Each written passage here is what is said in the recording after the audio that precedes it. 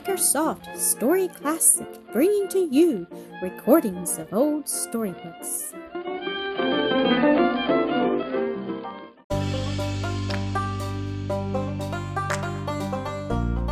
Mildred at Roselands, Episode 26. "Do you like it, Aunt?" asked Mildred, approaching Mrs. Dinsmore as she was in the act of clasping the bracelet on her arm. "Yes, it's very handsome, but I think there might as well have been a pair of them." "Ah," returned Mildred with a smile directed toward Mr. Dinsmore, "little Elsie would have been glad to make it so, but Uncle held the purse strings, and was inexorably determined that it should be but one." "Just like him," said the wife snappishly. "My dear, I felt extremely mean in allowing so much as I did to be spent upon my family," he said, with a gravity that was almost stern. "I don't see why you need," she replied with irritation, "sacrificing the comfort of your family as you are, by taking her in." "I must confess," he returned, "that I see no sacrifice about it. The child will not be the slightest expense to us, but rather the reverse, nor will her presence in the house add in the very least to your cares." "The children seem well pleased with their gifts," Mildred remarked, giving him a cheery smile as she moved away toward them, gathered in a little throng about Elsie, amusing themselves by making her talk, asking her questions, and bidding her pronounce their names in turn with the prefix of aunt or uncle. "You're the darlingest little thing that ever was," Adelaide exclaimed, catching her in her arms and kissing her again and again. "She's too pretty. Nobody will ever look at us when she's by. I heard Mamma say so," muttered Louise discontentedly. "Pooh! What's the use of talking in that way?" said Laura. "We can hide her upstairs when we want to be looked at." "Of course," said Mildred, laughing, "and being such a mere baby, I don't think you need fear that she will prove a serious rival." "I'm her uncle," remarked Arthur, drawing himself up with dignity. "Say Uncle Arthur again, baby girl." "I isn't a baby," she said, smiling up into his face. "Elsie's a big girl now. Anna's the baby, pretty baby. Elsie loves you," she added, lovingly stroking Anna's hair. "It's high time those children were in bed," said Mrs. Dinsmore from the other side of the room. "Aunt Maria, take Anna and the boys to the nursery." Aunt Chloe, not slow to take a hint, picked up her nursling and followed the other woman, Elsie looking back and kissing her hand to her grandfather, and a pleasant "Good night, Grandpa," "Good night, Anna's mamma," and all de folks. Mildred went with them to enjoy a little talk and play with the child, as had been her custom at Viamede, but did not venture to stay long, lest Mrs. Dinsmore should be displeased at her absenting herself from the drawing-room on this first evening after her return. On going down again, she found Mr. Landreth there. He spent the evening, and made himself very agreeable. Mildred was quite full of Viamede and its little heiress, and he seemed much interested in all she had to say about them. Mr. Landreth was a favourite with Mrs. Dinsmore. She considered him an excellent match in point of wealth and family, possessed also of the added recommendation of good education, polished address, and genial disposition. He had been a frequent visitor to Roselands in the past months, and she had spared no pains to show off to him the attractions of her nieces, and throw him as much as possible into their society, at the same time adroitly keeping Mildred in the background. But the young man was sufficiently keen-sighted to see through her schemes, and while seemingly in reality reserved all his admiration for Mildred, who on her part was taken up with other interests, and thought of him only as a pleasant acquaintance, whose visits to the house meant nothing to her. Mrs. Dinsmore had been disappointed by her failure to secure him for one or the other of her nieces, but they were now engaged, and having come to have as warm a liking for our heroine as it was in her selfish nature to entertain for anyone not connected with herself by ties of blood, she desired, as the next best thing, to bring about a match between her and Mr. Landreth.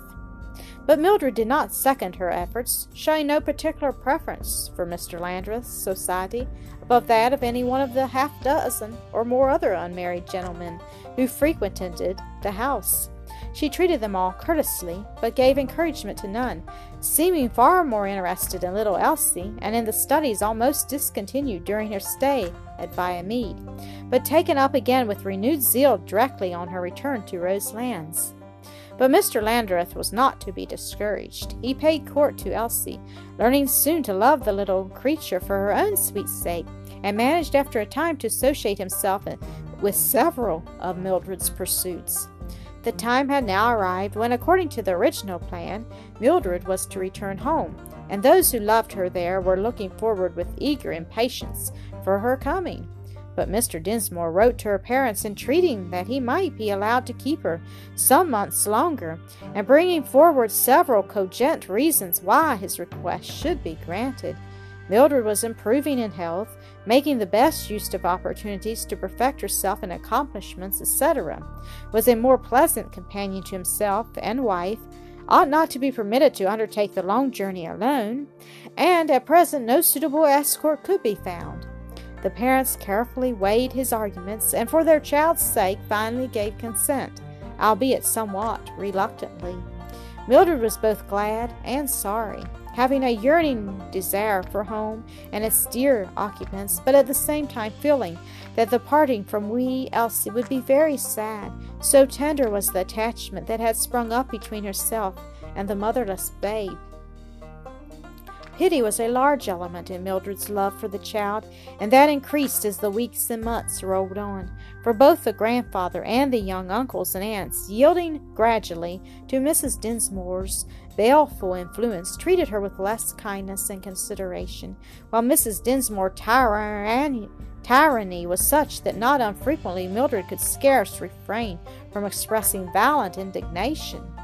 The child was not subjected to blows, but angry looks and harsh words and tones that to her sensitive nature were worse than blows would have been to a more obtuse nature, were plentifully dealt out to her, also ridicule, sneers, and snubs.